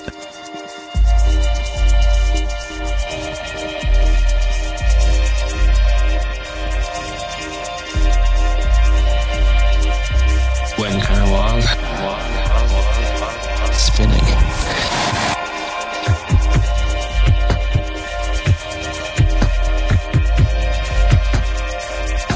It's like a wormhole. I sat in the seafront for hours. That is track number 7. It's called Never Ending Fall Away. Fall Anyway. Fall Anyway. I hope it says Fall Anyway. I may have been my mistake, but I did write this down as Fall Away, but we'll go with Fall Anyway because it's your song. I just opened Spotify and it's named wrong. I'm like, Never Ending Fall Anyway. It's probably me completely fucking it. I hope so. Happens on occasion, like this one right now. I guess tying in from the last thing I want to say, though, I mean, in terms of, because this is a nice moment for an interlude, the passion that you get from an audience, can you give me a couple of gigs that you've been to or a couple of shows that you've gone to where you were that guy, where you were just like, this is the greatest night of my life? He was on the stage. Where were you? Snarky Puppy. I don't know, so many of their shows. They did 2 in Dublin in the Sugar Club. Yeah, I was that guy. Oh my God, they're just the greatest thing ever. Once they're playing, yeah. Snarky Puppy. John Hopkins at which John Hopkins gig do I pick? I've been lucky enough to see John Hopkins a few times now, and his shows, like, I only saw him once. It was at Vicar Street, and it was great, but like I was like sitting on the balcony having a few pints, and I kind of was like, I feel like I should probably be in the front row. Oh yeah thing. yeah John Hopkins used to stand there and just be like, yeah, I really enjoyed it, but I didn't quite get the full. I felt like I was almost like in an opera house or something, just like being like a stuffy spectator, and it was very much like, oh, this kind of music again is so physical that I feel like I need to physically react to it, and I couldn't. Yeah, that's absolutely true. But yeah, John Hopkins, I'd be that guy at. Blur. Oh man, Blur. What year did they play Electric Picnic? 2015? It's got to be 2013, 2014, 2015. Yeah, one of those. One of those years. So I'd never listened to Blur when I was a kid. And then in 2013 or 14, me and my friend Jack just got like mad into them out of nowhere. And they just became our everything. And he got me a hoodie. We coined the phrase, what would Alex James do? And it was our way to make decisions, which was a terrible idea. Some terrible decisions were made for a few years. Because we'd be up to something and then we'd be like, should we do that? And then we're like, well, what would Alex James do? And the answer was always he'd do it. It was from reading his book. But anyway, I had a sweatshirt with that on it, and we made our way to the very front of Electric Picnic. We were at John Hopkins just before it and everything. Incredible. I'm pretty sure if I have that right. We went to see John Hopkins. Yeah.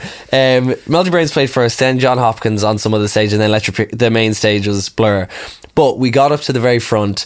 Jack got me up on his shoulders with my hoodie, and I was enjoying myself, and someone texted me, was like, I just saw you on the big screen, and I was like, what? And they're like, yeah, you're up on the big screen. And I was there wearing my hoodie, just like adoringly looking at the lads on stage, completely oblivious to the fact that I was even on the screen. And that one, I was like a super fan at that was class. Incredible. Yeah, I did loads and loads of gigs, but yeah, there's been some Bon Iver. I could list off hundreds of gigs. Oh, listen, I mean, like bonus material for the Patreon, I suppose. We'll keep you here for another half an hour. I guess, like in terms of interludes, intermissions, or whatever, even like at a live show or something. What are those moments like for you when you kind of before an encore, for example, like when you're, let's go off stage for 5 seconds, because I'm always like as an audience member, it's always like that weird moment where you're like, it's this wonderful age-old contract that we have with the performer where you're like, they're gonna do it and they're gonna come back up. Like, it's rare that you don't see it. Like Explosions in the Sky, an act that I fucking adore and have seen live numerous times, they never do an encore, and I've been at shows where at the end of it people have gotten mad, but like again, for someone who, like, you know, I watch you at a show, you're behind the kit, you're very, very animated, which, like I say, elevates the experience. I always enjoy it. I know Dahi always enjoys it. Rugby tackle over the couch, or no. When you have to stop and bail off for like that kind of 30 seconds to a minute thing, like, where's your head out there? Or is it just like... With Dermot, we don't do encores. You don't do encores? We don't do encores, no. My ignorance. No, we don't. Yeah, it's funny as you were talking, I was like, oh, I'd like to know too what you might go through during that point. Wow. No, we don't do encores. We just get up, do what we need to do, and then you leave. And I don't think people feel... cheated out of it or anything. Yeah, because I think we play everything. And Dermot just he's a focused guy, so I think you get the idea, oh yeah, we're in this and now it's done. Okay, that makes sense. Also, yeah, it's been so long since I've been to a gig that I'm like, I've completely forgotten, like, oh. Yeah. And no, but I feel like even you'd imagine we do encores, because there is that kind of... It's conventional, like, it's so expected. It's beaten. No, there is a song in the middle of the set that I don't play. There's no drums in it.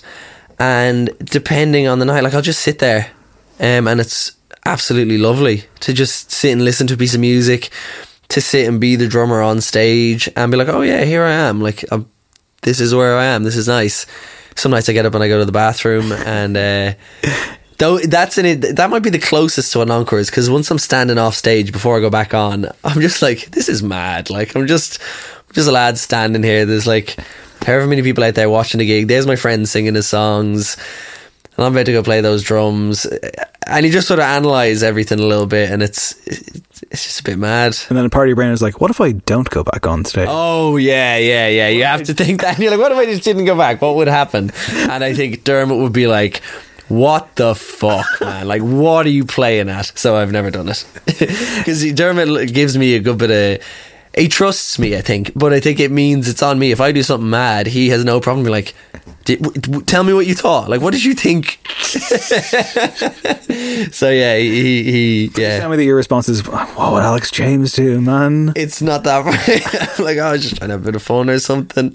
But no, we rarely get there, because I know myself. I know the line that's a little bit too far, and I just put my foot on the other side of that line, and I go, I'm okay, I can bring my foot back onto the side that isn't too far.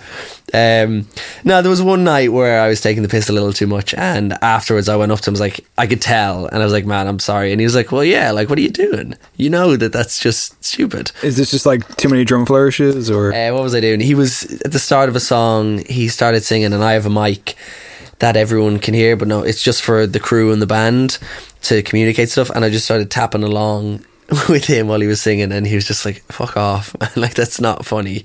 And yeah, he was probably right, but I was having a good time. That's all that matters. Yeah. But no, it's not like it's a thing that ever happens, but I think there's just an understood, unspoken, we know where the line is. All right. That's funny. Let's take track 8.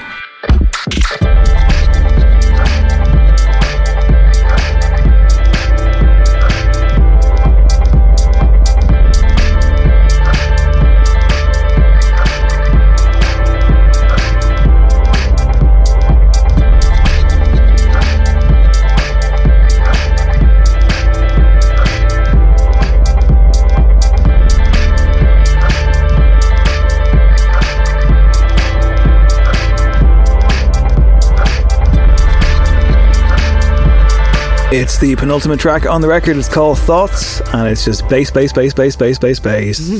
love it. How much is too much? I mean, like, do you find yourself in positions where you're like, okay, I need to fucking rein myself in here? Or is this, again, a project where you're like, I can do whatever the hell I want? This is great. In terms of the bass? Yeah, I guess. Yeah, I mean, I guess just like not like how do you stop yourself from overloading, really? Because there is a lot going on in pretty much every track here, and this one in particular I think like has those kind of moments of just like, you know, they can catch you off guard in a good way, but like, you know, I don't know, if it was me I'd be like, I'll just put this in here, and this one, let's just have 72 tracks on this, why not? Yeah, no, there's no this one, there was no conscious restraining myself.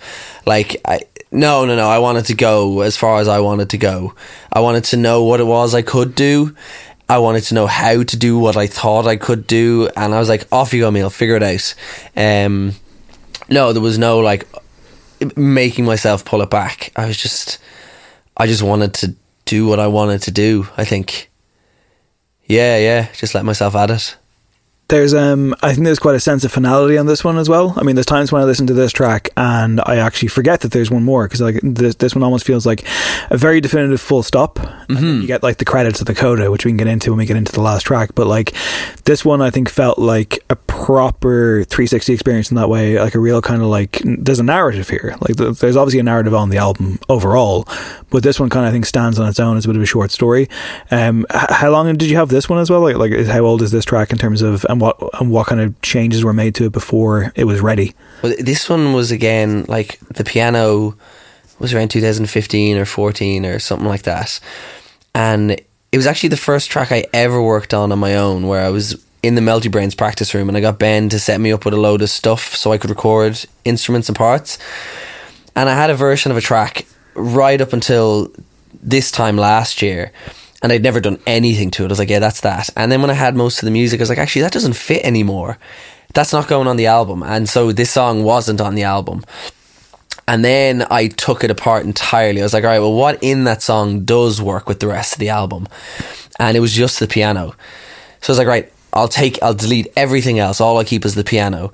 And then I'll figure out what to do with the piano. And originally I was trying to do an ambient piece. I wanted a long ambient sort of a piece to drift off into that was very weightless, but I couldn't do it. It was like working. So it was during the lockdown. It was about, I think I put 2 weeks into this track, and I wasn't really doing anything else. It was just I was working on this track whenever I'd go up to my room at night. But I was working away, and then one day I was like, I'm just going to put a beat on it and see. And then the second I put it, like boom, boom, boom, it's like, oh, it's done. It's done. It just needed a beat. But yeah, it's all just from a 15-second long piano loop that I just stripped apart and looped and cut and looped and turned into that. Yeah. You mentioned Murder, but like then I was like, oh, of course. When you mentioned John Hopkins, I was like, this is very John Hopkins. Yeah. This is my little like, do you think I'm cool, John? that's what's really saying if we're entirely honest here. Yeah, I'm obsessed with him. I'm mad about him. I think the worlds he creates in his music are just incredible. And his sense of structure and what you can do with music and how you can flip it and bring beats in when they don't fully belong to come in, I just think is unreal. So I guess with this one, he told me it was okay to do certain things. There are parts where I'm like, I'm definitely trying out some stuff, but I think also I had the comfort to do them because of being so interested in him. Being like, oh yeah, you can do that. Like the beat can just come in and then just stop for a second. And yeah, he'd be a big influence on this track. Yeah. With regards to this style of music, you know, the kind of the fierce independent nature of it as well, I should point out as well, something I've increasingly been trying to do with artists when I have them on for these episodes. There is a vinyl record of this available. Yeah. And it's pretty well packaged as well, right? There's like there's a booklet and stuff, and there's lots of... Yeah, the booklet has all the art in it, and explains what's going on a little bit. And then the records... Yeah, it's quite nice. Is it currently available or is it in production? I forget what it's in production, so you can order it at the moment. Yeah, you can buy it. And I think as well, I guess I made the record because I'm mad into records and I love the experience of sitting with them.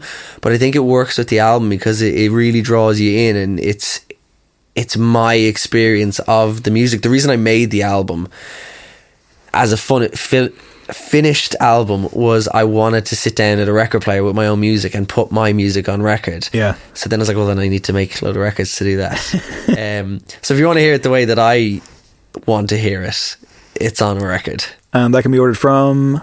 Either my website, which is micheálquinn.com, or on my Bandcamp.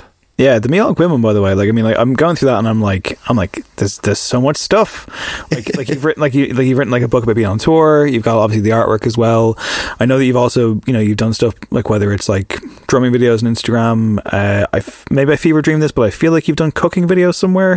We did a little cooking show last year. Now, that does not qualify as anything anyone should watch. Go through your CV here, at this stage.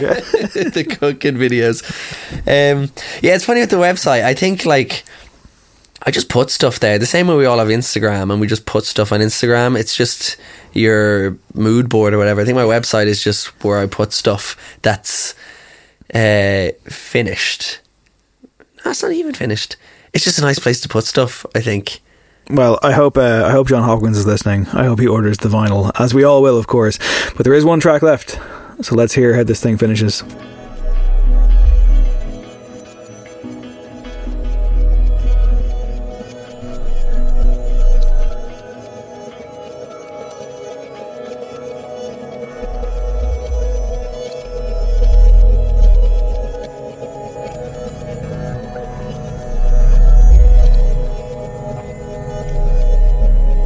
That is the last track on the record. It's called For the Birds, and this is how it ends. It's a very considered ending. Like I said, it felt more like a coda kind of end credits moment to me anyway, and I'm always, you know, that's my fucking pretension. I'm always like, it's like the end of a film. Was that intentional? I mean, I really did feel like it was designed to kind of swell, particularly coming off the last track, because I think the last track is such a barrage by the end of it that this was almost like, you know, okay, pressure's off now for the listener, and you can just kind of sink into this one. Yeah, like, because you could finish the album on thoughts. Yeah. And I did think about that a bit. I was like, does it need this last song? Like, that is a good finish point. But I wanted to... The way the album's designed is the first song brings you into the world. And I wanted it to be like... It doesn't sound like the rest of the album, but it's the doorway in. And it's quite... I don't know, it just does... To me, anyway, it does something. It brings me into the mindset of like, oh, here we go. And then I wanted to finish the album by letting you back out. I didn't want to just like stop it. I didn't want to close the door. I wanted to be like, and now off you go. So that track was written and recorded pretty fully entirely again the same time as the first song. So back in 2010 or 11. On an out-of-tune guitar and out-of-tune piano, because I didn't really know any better. I was like, oh yeah, that sounds fine to me. And again, it just stayed with me the whole time. So when I was putting the album together, I was like, oh yeah, those two songs are in a similar sound world. So they'll be the bookends to the world in the middle. And yeah, it's just quite a like, it's a bit dreamy, and I think it kind of wakes you back up a bit, or puts you to sleep, whichever place you're in. But it was specifically put on the end of the album as a like wandering, loose kind of thing. Yeah, it reminded me of like when I saw The Blaze that one and only time at Electric Picnic back when I was obsessed with them for a while, and their show closes off with like their screens close over and then it's end credits. Like it just comes up like, you know, The Blaze are, and then like all the people who worked on their show and whatever, and it's just, I was like, that's the coolest thing I've ever seen. Yeah, it's nice. Why doesn't music have end credits? Like, I mean, like, it's such a cool idea. I guess, you know, I'm glad that you said like the way that the album was designed, that you had a definitive beginning and ending. For a listener, obviously you've outlined your own kind of personal relationship with this project in particular. What do you want a listener to kind of take away from it, essentially? Ooh, I don't know. I've thought about this the last couple of weeks because it's coming out, and people have been asking, what do you think, or like, are you excited, or what do you think people are going to think? And I don't think about it too much because it was never for that. But the place I did come to was I'd love if it gave people what it's given me for themselves. Like, not exactly what it's given me, but whatever it does for me is a nice thing. And I'd love if it gave someone something they needed. I'd love if it did that, even if it was just a break. Or if it, like, part of it was I just wanted music that I could stand in front of a loudspeaker the way I would at a festival and just fucking pump along to it. So if it does that for someone, I'd love that. I'd love if someone felt compelled to stand up and just move to it. I don't know. Yeah, it'd be. I don't know. Yeah, it'd be cool if it did something nice for someone. Yeah, and it has. Yeah. Like, I was going to ask you, like, to finish up. I mean, like, what has it done for you? Or is it too early to know that? I don't know. It's held my hand, I think. It's just been omnipresent in my life for so long that it's been with me the whole time. It's been like a nice place to go back to all the time. It's also kind of showed me like, it showed me, oh yeah, you can do this, Michal. Like, you're capable of doing that. If you wanted to do it, you could do it. And that was nice, because I'd listen to music constantly and obsess over, and going to gigs, I'd just love it.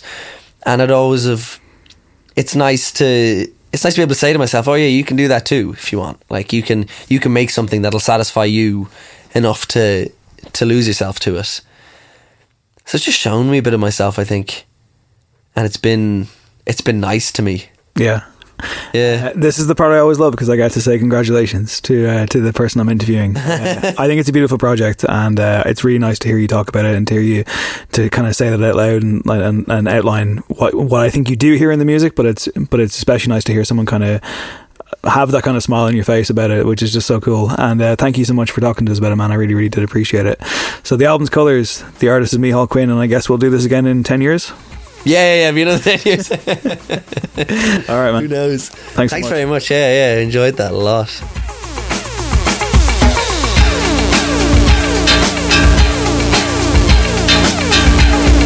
That was Micheál Quinn. The album was Colours, and I greatly enjoyed discussing it with him in depth. I hope you enjoyed it too. The album is out now for order. You can get it on vinyl. You can get it through his Bandcamp, through his website. You'll find all kinds of things on there. As I said before, there's very little Micheál can't do. He's an incredibly versatile soul, and it comes across. I hope it came across in the interview as well. I hope it didn't feel like an interview. I mean, like I think with these ones, I especially want them to be conversational. I especially want them to kind of melt away into that kind of one-on-one nature, and I hope that came across. I know that a couple of points it felt like I kind of didn't really feel like I was doing an interview. It was like, we're just having a conversation. This is nice, and that's kind of what I want to get out of these things.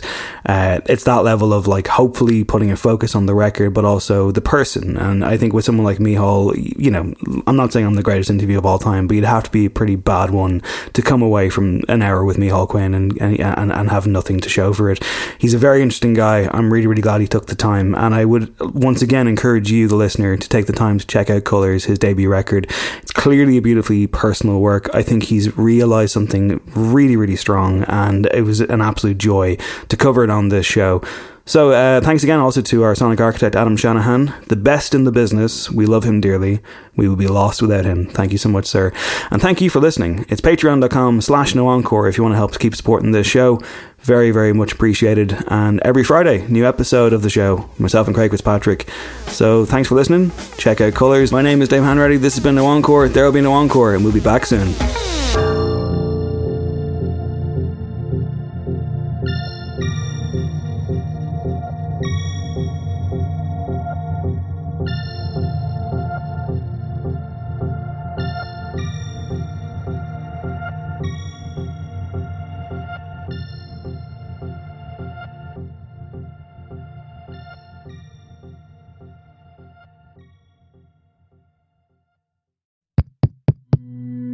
This show is part of the Head Stuff Podcast Network, a hub for the creative and the curious. Shows are produced in association with Head Stuff and the Podcast Studios Dublin. Find out more or become a member at headstuffpodcasts.com. At Total Wine & More, we know what pairs perfectly with summer. Go ahead, test us. What goes best with a beach trip? This crisp rosé. A pool party? Try these craft beers. Oh, you're good. Wondrous selection, helpful guides, ridiculously low prices. Total Wine & More. Hi, I'm Daniel, founder of Pretty Litter. Cats and cat owners deserve better than any old-fashioned litter. That's why I teamed up with scientists and veterinarians to create Pretty Litter. Its innovative crystal formula has superior odor control and weighs up to 80% less than clay litter. Pretty Litter even monitors health by changing colors to help detect early signs of potential illness. It's the world's smartest kitty litter. Go to prettylitter.com and use code ACAST for 20% off your first order and a free cat toy. Terms and conditions apply. See site for details. Hey, it's Paige DeSorbo from Giggly Squad. High quality fashion without the price tag. Say hello to Quince. I'm snagging high-end essentials like cozy cashmere sweaters, sleek leather jackets, fine jewelry, and so much more. With Quince being 50 to 80% less than similar brands. And they partner with factories that prioritize safe, ethical, and responsible manufacturing. I love that. Luxury quality within reach. Go to quince.com/style to get free shipping and 365-day returns on your next order. Quince.com/style. Imagine the softest sheets you've ever felt. Now imagine them getting even softer over time. That's what you'll feel with Boll & Branch's organic cotton sheets. In a recent customer survey, 96% replied that Boll & Branch sheets get softer with every wash. Start getting your best night's sleep in these sheets that get softer and softer for years to come. Try their sheets with a 30-night guarantee. Plus, get 15% off your first order at bollandbranch.com. Code BUTTERY. Exclusions apply. See site for details.